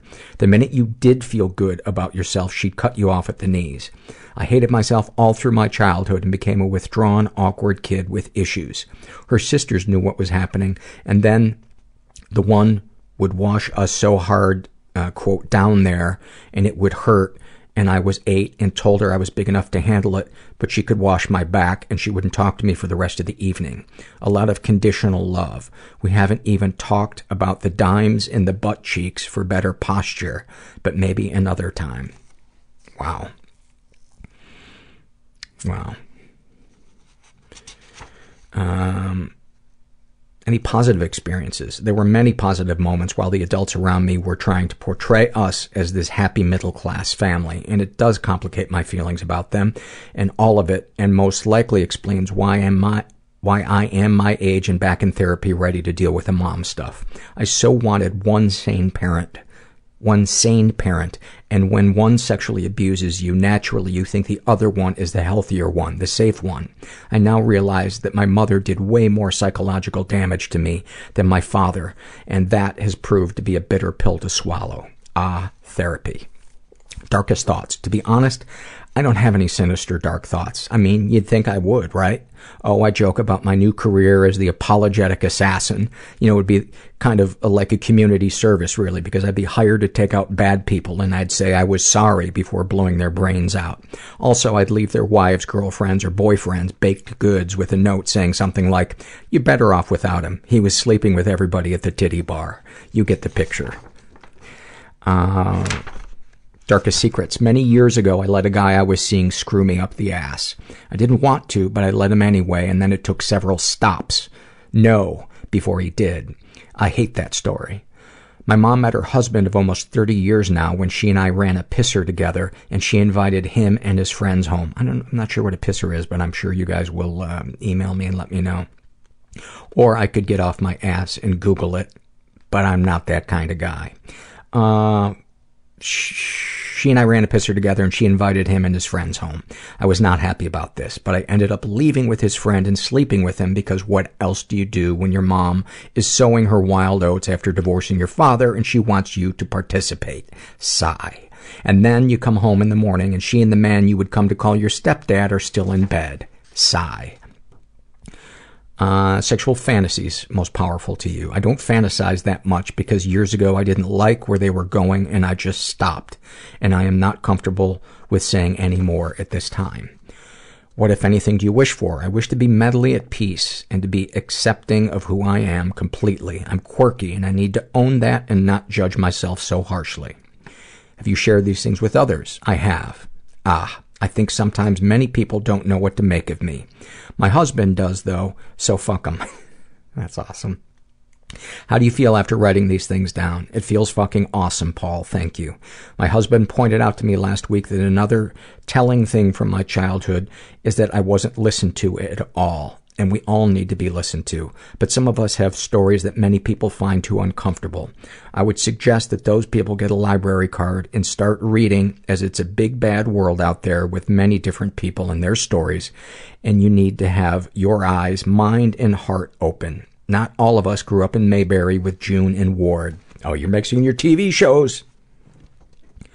Anything you'd like to share with someone who shares your thoughts or experiences? Keep your sense of humor. If you don't have one, find one. Buy one. Very important, very. Sometimes it's all you have. Yeah, I like a saying that I hear in recovery sometimes, which is take your recovery seriously, don't take yourself seriously. And I like that one. Yeah. This is a happy moment filled out by Weirdly Normal. And they write, my sex is male. I took one of these surveys a few months ago. I think it was Shame and Secrets or I Shouldn't Feel This Way. What was bothering me then was a strong sexual fantasy I've always had. Sex as a woman or just myself in a woman's body. I didn't think I was transsexual and it was all very confusing. The happy part is this. Literally over the course of the last week, I've accepted now that I think I am, at least, not cisgender. The self-acceptance of my, quote, new identity makes me inexplicably happy and also absurdly terrified. I have an appointment with my doctor in a week or two. I'm resolved to ask her to refer me to a therapist and see if they can help me discover my next steps. Oh, and any suggestions to make the podcast better? Perhaps the gender section of the surveys could also include questioning. That's a good choice. That's a good suggestion for a choice. This is also a Shame and Secret survey filled out by a woman who calls herself Dog. She's straight, in her 20s, raised in a stable and safe environment, never been sexually abused, not sure if she's been physically or emotionally abused. Darkest thoughts, I want to die in my 60s. More than 40 years of dealing with a chronic disease and new medications and side effects from those medications and skin tags on my anus and being this stinking animal seems like too damn much. Let me go stoically and silently, like Nora Ephron in a swank New York City apartment with statues and curios and people who adore me and like my meanness. I think about fucking a girl with a penis, my penis, were I to have one. Darkest secrets. I shoplift. I used to think this was the deepest, darkest one. Actually, I'm afraid I abused my younger sister. She at 5 or 6, me at 11 or 12. I would babysit her and have cyber sex with people that I, quote, met in AOL chat rooms. I would pretend to be a college student. I misused the word anal.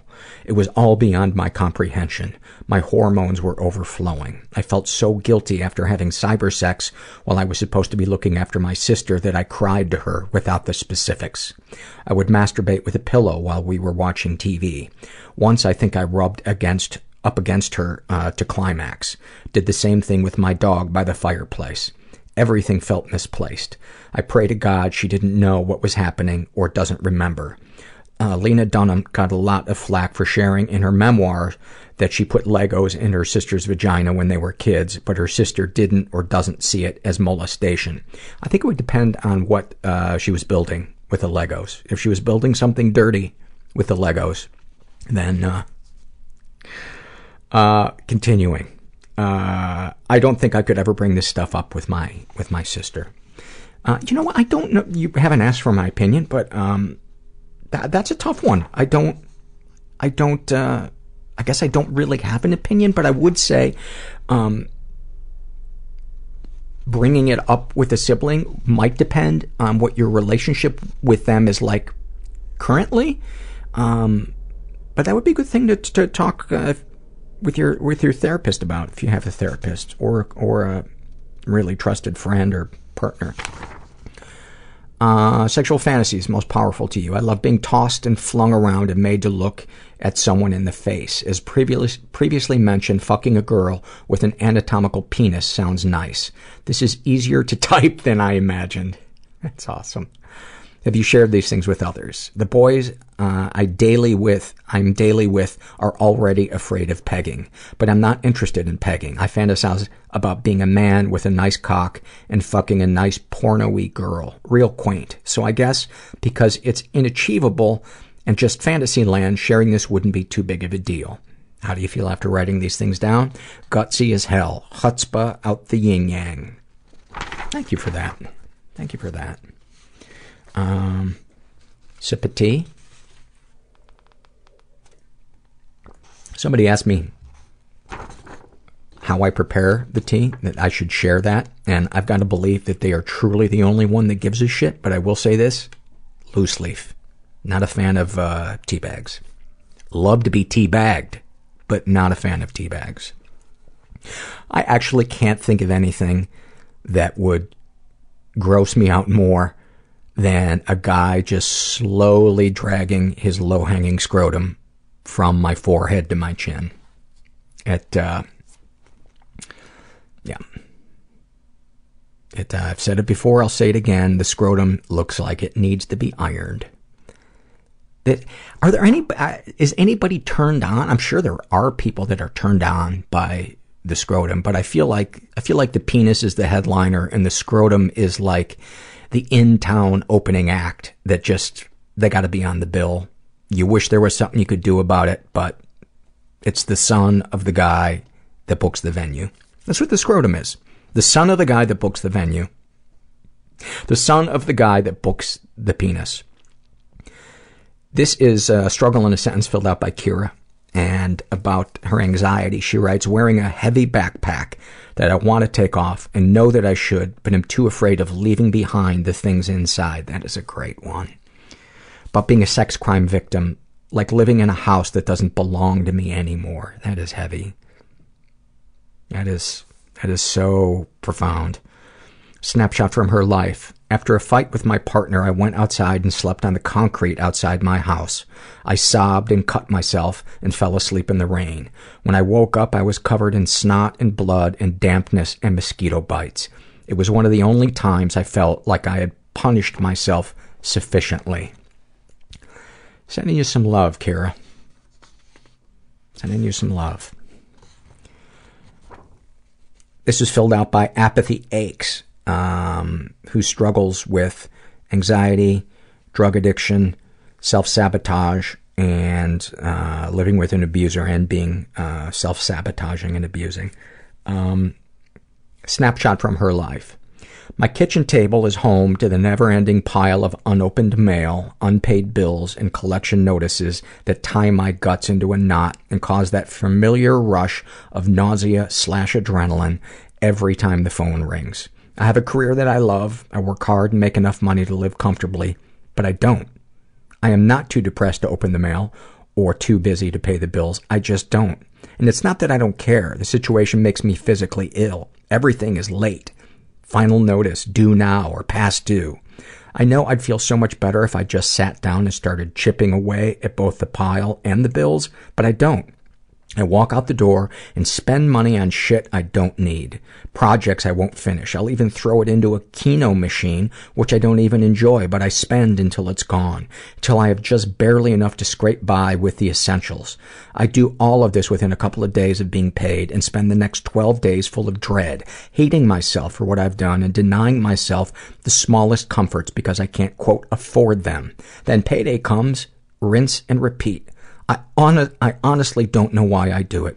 Maybe I'm afraid of what I'd feel if the distraction of anxiety wasn't there, so I create it for myself. Or maybe deep down I believe that I don't deserve to live comfortably, but I know that my children do. I hate living this way. How can I intentionally put my family in a situation that many less fortunate struggle every day to climb out of? That is a great question, and thank you for sharing all that. I don't know the answer to that. But I think talking to somebody might be a good place to start. And,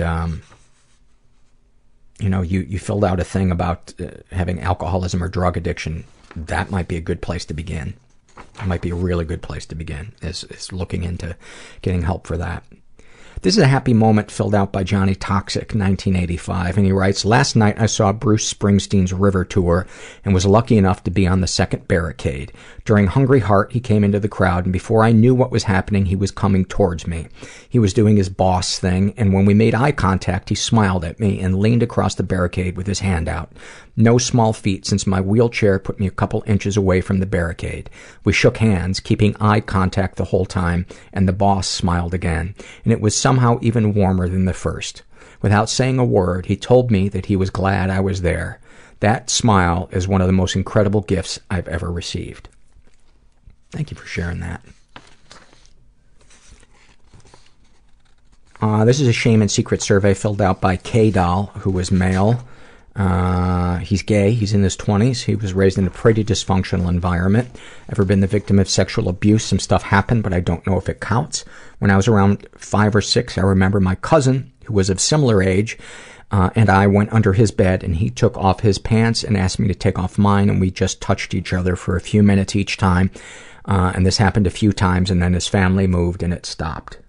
He has been physically and emotionally abused. He writes, from about the time I was 6 until I was about 10, my mother was dating a guy who only took his aggression out on me. I don't know if my mom ever knew personally, but I told her, and she told me several times that I was making it all up just because I wanted my parents to get back together. Fuck. Unbelievable. Maybe he was abusing her too, because I would be locked in my room, only allowed to leave to use the bathroom less than 4 times per day if I did something wrong. When I was a teen, my mother got another boyfriend in her life who also didn't like me. And this, now I understand, was because my, quote, gay gestures had appeared more, and this is where I was called faggot, fat, stupid, and led to believe I would be nothing. This time my mother was also involved. I still feel heavily attached to those words. Any positive experiences with the abusers? At times when I would do something really great, like really great, and got an award or something, I got nothing but good attention, and I was always treated in a loving manner when we were in public. Wow, that sounds like the very definition of the conditional love from a narcissistic parent. Darkest thoughts. I don't feel suicidal anymore, but I feel like dying, and I think about different, quote, accidents that could happen so no one would know that I have been suffering from depression and anxiety. Darkest secrets. I used to fantasize about my abuser when I lived with him and be almost aroused when he was yelling and pushing at me because I thought this is what attention from men was. I hate every fiber of myself because I know I deserve to have and lead a better life, but I don't feel deserving of it at the same time, and that this is what I deserve. Sexual fantasies most powerful to you. Being tied up and being blindfolded so I would have no control of what is happening to me. What, if anything, would you like to say to someone you haven't been able to? To the parental units? Fuck you. What is your reasoning for this? Why keep me if you hated me? What, if anything, do you wish for? I wish to understand what is going on in my brain, and how can I stop holding myself back? Have you shared these things with others? No, I don't want to seem broken or have people have sympathy for me for the things that happened to me. And that, my friend, is one of the most unnecessary roadblocks to us getting better. I urge you to put that out of your brain. You cannot help your brain while still holding onto the fear of seeming broken or people pitying you for the things that happen to you. There's a difference between empathy and sympathy. And if you find the right people, you will feel felt. And that helps us feel less broken. My 2 cents. How do you feel after writing these things down? Scared and insecure for letting another in deeper than skin deep. Anything you'd like to share with someone who shares your thoughts or experiences? You are not all of your thoughts. Some of them are just there to hurt you. Thank you. Thank you for sharing that. And I hope you can get past that sentence your brain is telling you. Because you're also denying people the chance to love you. When we hold all that in, we deny people the chance to fulfill their potential as loving friends, loving human beings. Yeah. This is a struggle in a sentence filled out by Meh. And she writes about her anger issues. I wish I was a werewolf so I could rip you apart, eat your guts, and shit you out in your own backyard and then pee on it. Can you just please shut up already? I can feel myself turning hairier by the minute. Thank you for that. I love when people just carry it to a length that, like the peeing on top of it after shitting it out, and it's in their own yard. I love when you guys get into that amount of detail. This is an awfulsome moment filled out by Fair to Middling, And she writes, my sister and I at my aunt's funeral, trying our best to stifle our laughter as a friend of the family solemnly sang, not wind beneath my wings, but wind beneath my feet. This was filled out by, this is a shame and secret survey filled out by Pam. She's straight. She is in her 40s. Well, between 41 and 50. Raised in a slightly dysfunctional environment. Never been sexually abused. Never been physically, but she has been emotionally abused. My mom was very mean to me when I was a kid. Not until I got a little older, maybe 11, and started to talk back and tell her how I felt did she start to change. She called me worthless. To this day, that word will make me cry. As I got older, I realized what kind of mother she had as an example, and I think that she couldn't help herself. At least I never got hit with anything but hands. It's amazing how we will minimize that. But doing this podcast, I have read so many stories where the day the thing stopped was where somebody said something to their parent, grabbed their hand, while the parent was trying to hit them, or something. And it just makes me think like that parent is almost in some type of trance that they're being woken out of. I don't know. I don't know, but it's... Anyway, continuing. Darkest thoughts.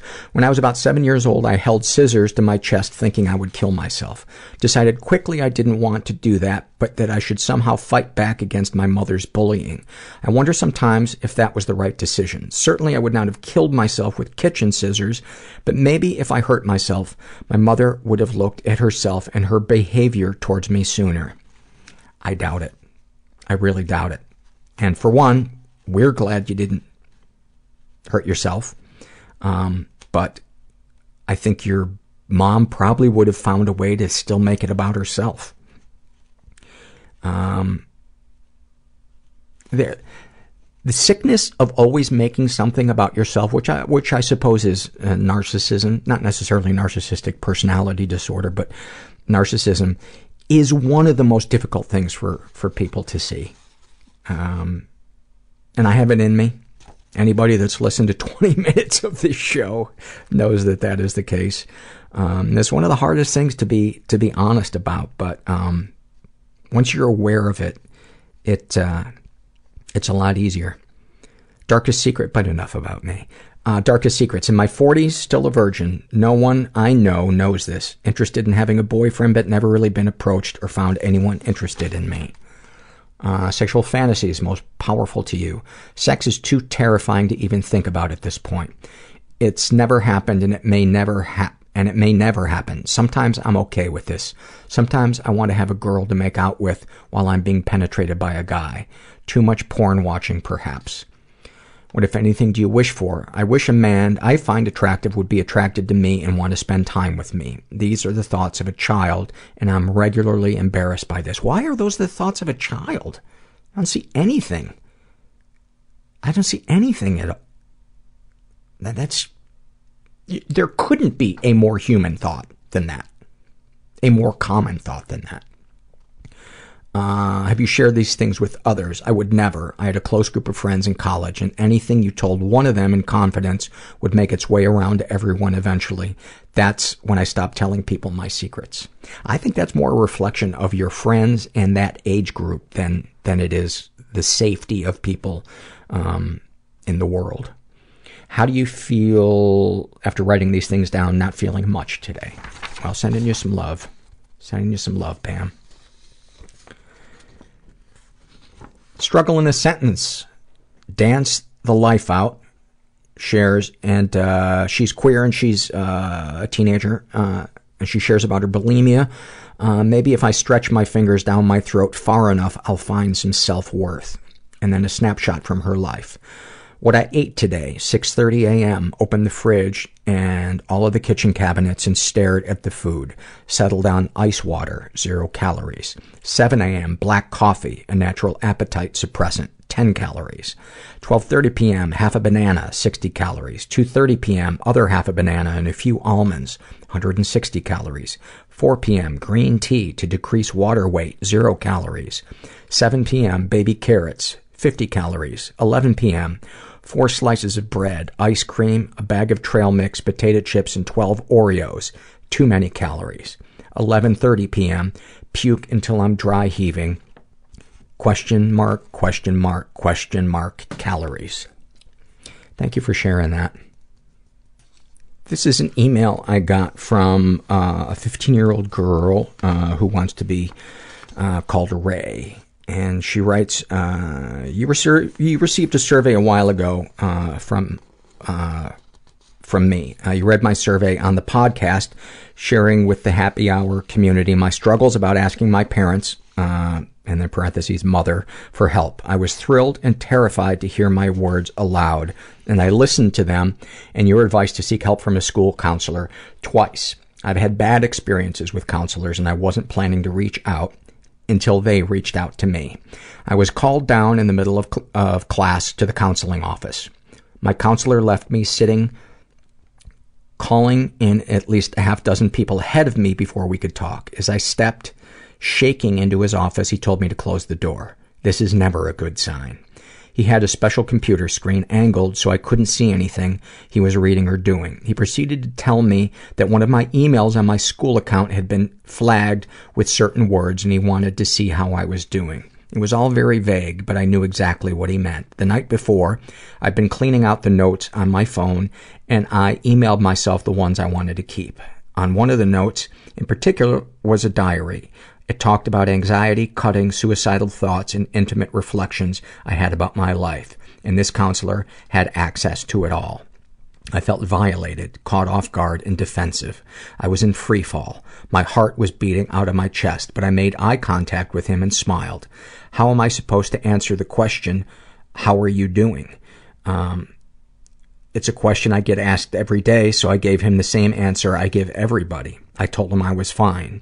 I proceeded to tell him how great a day I was having and how I was going out to lunch later. He switched immediately to small talk, joking, man, I wish I could go have fun with you. He was sitting in front of a girl he knew was suicidal. I spelled out everything in that note. He was sitting in front of a girl he knew who needed help, and he let me change the topic. He even reassured me that I was not an immediate or concerning case and that my note was like confusing poetry. I knew this was my chance to beg for help, but all I could do was sit there, frozen. I can hide my depression so well. In a last-ditch effort, I told him I was looking for therapists, and he dismissed me, saying that if I ever needed him, I should come back and maybe look for more resources. Needless to say, I am not going back. Even though this guy was perfectly nice and just trying to do his job, all this visit did was encourage me to hide my depression better. Maybe I needed to spell it out for him. Maybe this is my fault. Maybe it's always been my fault for not getting help or not asking in the right way. But as a teenager, I still feel like adults have some responsibility for me. I want them to fight for me and tell me what I need to do. And this has made me realize that they won't and nobody ever will. I'm not writing this to get pity, of course, but to challenge the idea you bring up of therapy or support groups being available to everybody in some form or another. At this point, I have gone to multiple adults and faced rejection every time. I can't drive, and even if I could, I don't have money for therapy. I'm just a kid, 15 years old. I know this isn't a typical demographic for your podcast, but I know a lot of teens in similar situations. We feel stuck and angry because of our age, often uncomfortable with our parents. I don't want to victimize myself. I don't want to seem like a hopeless case because I don't think I am. I don't want to abandon the idea of therapy, but as we all know, a hallmark of mental illness is not being able to make decisions. I don't know where to turn. Lucky for me, I'm surrounded by supportive friends who both understand and experience mental illness. Some adults don't even have that. I am grateful for them every day, but I know they can't give me the professional help I desperately need. I'm sorry this was so long-winded, but I wanted to say on behalf of any teenager or person who's had bad experiences with their parents or counselor, counselors that it sucks to want help and not be able to get it. I empathize with and send love to everybody in this situation. I hope this sheds some light on my school system and the way mental illness is received in an academic setting, especially for someone, quote, high-achieving like me. And I replied back that thank you for sharing that, and I'm so sorry you've not had any positive experiences reaching out to professionals.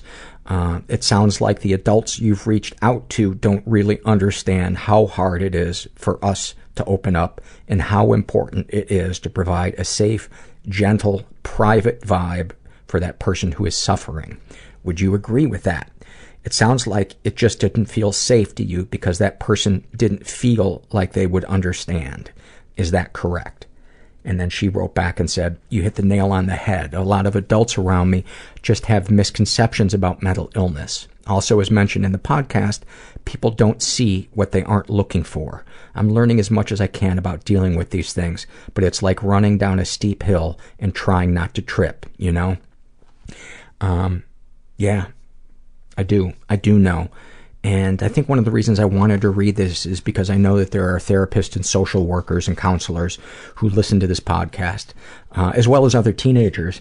And, you know, the experience that I've had in being in therapy is it's all about the chemistry between me and the person, well, even outside of therapy, you know, even with a friend I'm opening up to or somebody in support group, it's all about the chemistry and the feeling of safety. And, that it's a vibe. It's a vibe. And I don't know how to put it into words to say what it is. A lot of it involves eye contact. A lot of it involves compassionate facial expressions. But I also don't think that stuff can be faked because I think we also pick up on it. Which is why I always say that people who have been damaged, once they start to heal, they make the best therapists. Because they know, they've been there, and you can feel when you're feeling felt by somebody who understands. And I hope that all makes sense. This is from the Being Hospitalized survey, and this was filled out by Don, who is 72. And about his hospitalization experience, he writes, I purposely drove my car off the road and hit a tree because I thought the military was following me in a helicopter. The psychiatrist told me I needed to be in the hospital after a 5-minute interview. Describe your experience. Definitely harmful, but not knowing what else to do when I had repeat paranoid episodes, I signed myself in another 4 times over an 8-year period. But this was, the hospitalizations ended when he was 33, so it's been over 40 years. So thank you for sharing that, Don. This is the same survey filled out by Lo, and she was hospitalized for malnutrition and subsequent dangerously low heart rate due to anorexia. Describe your experience. It has happened twice. Both were the worst string of days I've ever had in my life. I was in a 2-week-long panic attack that was only agitated each time I was asked to eat, because the doctors and nurses were trained to address the physical manifestations of the life-threatening disease. I received absolutely no psychological care during either stay and felt at my absolute darkest during both hospitalizations. I did just enough to get out of the jail that was the hospital, leaving me deeply unhappy and frankly fucked up upon discharge. There was not a day that went by while in either hospital that I did not cry myself to sleep, and I could not focus on anything but my own panic and the nurse's desire to simply medicate me and get on with their job. I hated every second. Thank you for sharing that. And boy, if there's anything I hope for in the world's future of mental health treatment, it's that facilities like that become more attuned to the emotional need of the patient and that deeply, deeply vulnerable place that people are in when they've hit a bottom. This is from the Body Shame survey, filled out by, I don't know how to pronounce it, Thuja. And she writes, I have a love-hate relationship with my legs. I was told as a kid by my uncle they were too big, that girls were supposed to have skinny legs. I was a gymnast competing at the national level, so an aunt rebutted, "Do you realize she's a gymnast? She has strong legs." Even though I'm approaching 30 and that was many years ago, I still sometimes look down at them. Gross. But then I realize my legs got me to the national level as a gymnast, allowed me to compete at the varsity level. Oh, and as an adult, they were able to get me certified as a wildland firefighter and take me on spectacular hikes. So when I look at myself, you fucking cow, I step back. Hey, wait. These legs have taken me places that wouldn't be possible otherwise. To hell with the patriarchal fuckery. Thank you with that. Thank you for that. And then I wanted to read this one right after it. I love when there's just the perfect synchronicity of the way that these are filled out by you guys. This was filled out by Crazy Cat Lady in Training, and she writes, "I'm way too thin. My legs are like dainty bird legs, and my butt is non-existent. I am envious of short, curvy women. I'm almost 6 feet tall and feel like a tall, lanky monster." I've read, I don't know, hundreds if not thousands of the body shame surveys, and I would say maybe 10 of them I've read where somebody doesn't have something negative to say about their body, where it's just positive. Maybe not even that, maybe 1 or 2. McPanic Attack writes, "I'm fat and hairy. I've lost about 50 pounds in the last year, and now people are all telling me how much better I look. I'm still disgusted by my fat, hairy body, so I must have been inconceivably hideous before." I want to give you kudos on SEAL Team 6ing a compliment into a cut down. That is good work. And now you can put your scuba gear away. Mission accomplished. Greg writes, "I'm overweight. I have a lot of body hair. I'm balding. I have a small dick. I'm pale." Greg, I want to salute you on your being so concise. You have packed more hatred into what I'm guessing would be about 9 words. Just good work. Just good, solid work. Same survey filled out by Matcha. She writes, "The worst thing I hate about my body is my race. I'm African American and I have the common traits of my race, such as dark skin, a wide nose, and curly dark hair. I grew up in a predominantly white environment and would often feel out of place due to my hairstyles. A lot of times my classmates and friends would like to poke fun at me for having a different skin color or having my hair in braids, which was the only hairstyle that my natural hair could manage with ease. It also didn't help that most of the media I ingested had people that had light skin and non-brown eyes, and those people were seen as beautiful. Even actors of my race would often have lighter skin and or less curly hair. Even in my hobbies of dressing as fictional characters, I feel almost wrong when my skin is showing due to the character most often having light skin. Many members of my community also make fun of dark-skinned members and will often call them the burnt version of the character. For this reason, I often go for costumes that do not show my skin at all in order to feel more comfortable with myself." Thank you for sharing that, Matcha. I love when you guys give us a glimpse into an inner life that many of us have not experienced. That was beautifully eloquent. This is the same survey filled out by Pine Trees, and she writes, "I'm a female, but I like that I have long and thick hair on my arms. Thankfully, it is lightly colored so it blends in with my skin. My skin tone, and I think people without arm hair are a little weird. I've been told to shave it off by friends, and my mom and boys in high school would tell me I was ugly because of it. I think I like it because having it makes me feel defiant. I don't like my stomach. I'm skinny, but it sticks out. About 5% of the time I think it looks okay, and then I spend the rest of my time trying to figure out why the size didn't change, but why I feel so huge and disgusting. It's a constant reminder that I sometimes overeat as a way to deal with stress and comfort myself." Thank you for that. I love that you feel that way about your arm hair. That's awesome. And to celebrate my honoring of your arm hair, I think you should go buy a tiny arm hair comb. I'm sure they make them somewhere. They probably sell them at the airport. This is a pretty heavy survey. This was filled out by Scooby Doo, who writes, I'm male-bodied but have DID. Parts of me are female. They are... I'm assuming that... I'm just going to refer to you as they. I'm not going to assume any particular pronoun for you. They're in their 20s, raised in a totally chaotic environment, was a victim of sexual abuse and never reported it.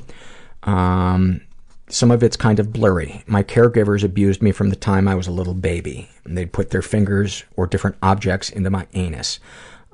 They'd orally copulate me. Later, I, quote, graduated into being shown pornographic imagery, being anally penetrated, and having oral sex. When I was around 4 years old or so, my mom sold me as a prostitute, and I, quote, worked a lot. I was involved in gangbangs. I was part of other people's weird sex games, playing out their fantasy. I was on film having sex with other children, with animals, mixing pleasure and pain. At home, my mom was a sex addict. We'd watch pornography together. We'd have sex. I was, quote, on call whenever she wanted to have an orgasm. My dad also used me for sex, though not as frequently. I feel really shitty about it. Most of the time, I can't really even comprehend what happened to me. It feels like vertigo. I just get a glimpse of the horror and then retreat back into dissociation. I can't believe all that happened to me. When I do feel more connected to my past, it helps me to understand why I've never really had intimacy with anyone in my life. I feel sad, scared. It's, quote, too much to overcome.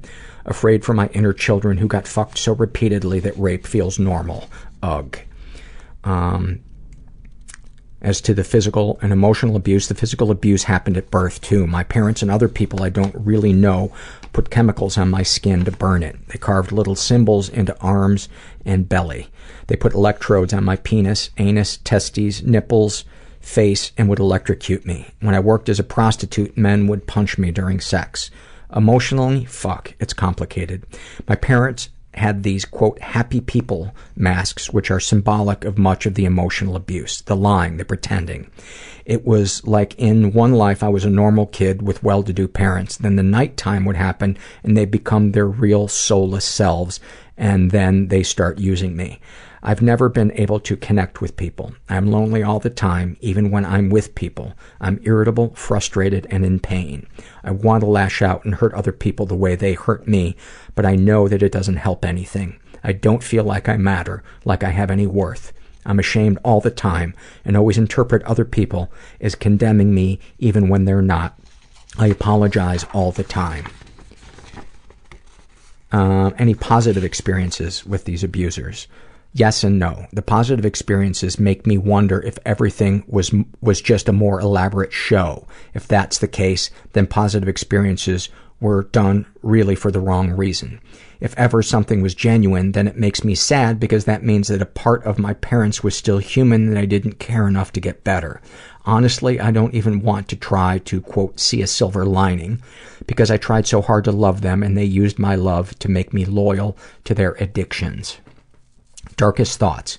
Sometimes I hear this voice planning to use people, to put on a show for them, to manipulate their perceptions of me. Sometimes I make evil jokes in my head about prostitution or killing or eating babies. Sometimes I imagine spitting in people's food or throwing boiling water on their shirts and then pretending that I thought the hot water would feel like a shower while secretly feeling happy that I burned that fucker. Darkest secrets. I use dildos to stimulate my anus when I masturbate. I'm not that ashamed now, but sometimes I've pulled the dildo out and it has poop on it. I always imagine someone walking in on me, horrified. In that scenario, I'm so ashamed because I feel exactly like I felt when my parents decided I was trash. Did I say whether or not they were straight? That They specify other, and then gay porn and fantasies are exiting, but I want intimacy with a woman. Oh, I think they meant gay porn and fantasies are exciting. I think it was just misspelled. Sexual fantasy is most powerful to you. Going to a gay sauna and giving and getting hand jobs and seeing the men smiling into my face as they stroke my penis. I feel like someone is going to yell, "You're gay." Then he or she will laugh and think I'm a sissy. It makes me feel like my sexuality is complicated. Hey, for what it's worth, I think everybody's sexuality is complicated. What, if anything, would you like to say to someone you haven't been able to? If my mom could really hear it, I'd tell her, "Mom, I really loved you." Also, another part of me would probably want to tell her I was only a little baby. I was 2 years old. I was 2 years old, and you knew it was wrong. God, that is heartbreaking. What, if anything, do you wish for? To die, accepting that I'm human with limitations and to accept all that means. To walk in the world like my friend does, strong and wise, with humor, with trust, with compassion. I wish I could, quote, get out of my head long enough to stop worrying about all the things I want to do in my life, long enough to just be here now and feel loved. I wish I could go on stage and belt really loud, but really beautiful, a song about my mom hurting me. People would cry, but feel good too, like they got hurt. People would feel free. I wish I had a powerful singing voice to carry all the hurt out. I wish I could be a fantastic painter, technologist, inventor, animal trainer, efficiency expert, entrepreneur, linguist, novelist, memoirist, father. Have you shared these things with others? I've told my mentor almost everything. Each time I open up, it is scary, but he doesn't judge me. Then I feel braver. I've told my brother some stuff, friends a couple things. I've told some therapists some things, and it goes okay, but not as well as my mentor. I'm curious to know what your brother's experience was. I'm assuming he was raised in the same house. How do you feel after writing these things down? Shit. Kind of sad. Like I wish I could cry. Glad that I've, quote, gotten it down. Hungry for breakfast. Is there anything you'd like to share with someone who shares your thoughts or experiences? I'd probably not say anything, but first I'd want to give them a hug, stroke his or her hair, and look into their eyes. If my eyes could talk, they'd say, "It's going to be all right. You're all right. You matter, and nothing is going to take that away. I can see and reflect your innate value." You have such a big soul. You have such a big soul. God, I just want to give you a hug and say those same things to you. You are such a compassionate person. I mean, what you just described is, you have not been broken. Your spirit was not broken. I'm going to read that one more time. I'd probably not say anything, but first I'd want to give them a hug, stroke his or her hair, and look into their eyes. If my eyes could talk, they'd say, "It's going to be all right. You're all right. You matter, and nothing is going to take that away. I can see and reflect your innate value." That's amazing. That is amazing. Thank you so much for sharing that. Herbert, really? I'm going to cap it off by scratching the carpet. This is an awfulsome moment filled out by Sizzle. And she writes, "This happened my senior year of high school. My father went into cardiac arrest while I was hanging out with some classmates at a local diner, including my neighbor's son. My neighbor came into the restaurant and told us that we were going to the hospital, so his son and I rushed out to the car, filled with dread. When we arrived, I was ushered into a private waiting room while my neighbor's kid was left in the regular waiting area. After about 40 minutes, a nurse and a couple of doctors came in to tell us they hadn't been able to revive my dad. He had been fighting cancer and was too weak to recover from the surgery he had undergone a week before. I remember wailing uncontrollably for some time in the arms of a nurse. At some point, she asked me if she should go get my boyfriend from the waiting area outside. I looked at her through hot, bleary, mascara-stained tears and said, "He's too short to be my boyfriend." That is fantastic. And then finally, I want to close. Somebody posted this on Twitter, a listener, and it was addressed to the listeners of this podcast. And it says, "Hi there, you beautiful broken bastards. I've been catching up on the mental illness happy hour lately. I took a break because my brain turned on me a bit, and doing things that were good for me got hard. And I keep coming back to this one thought. I fucking love you people. I love you. Yes, you. You with the sad eyes and the secret scars and the hidden conviction that you're disgusting and worthless and unlovable. You bizarrely, beautifully fucked up being. I fucking love you. And there's not a goddamn thing you can do about it. And you know what? It's easy. You are so easy to love. And you know what else? It feels good. I love loving you. You're like me. And maybe that means I'm easy to love too. Maybe even I can learn. Do you know what I mean? Just by being your beautiful, fucked up self, you helped me. So here it is, my love letter to you. I'm in awe of your strength.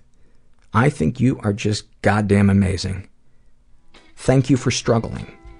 Thank you for being brave. Thank you for being you.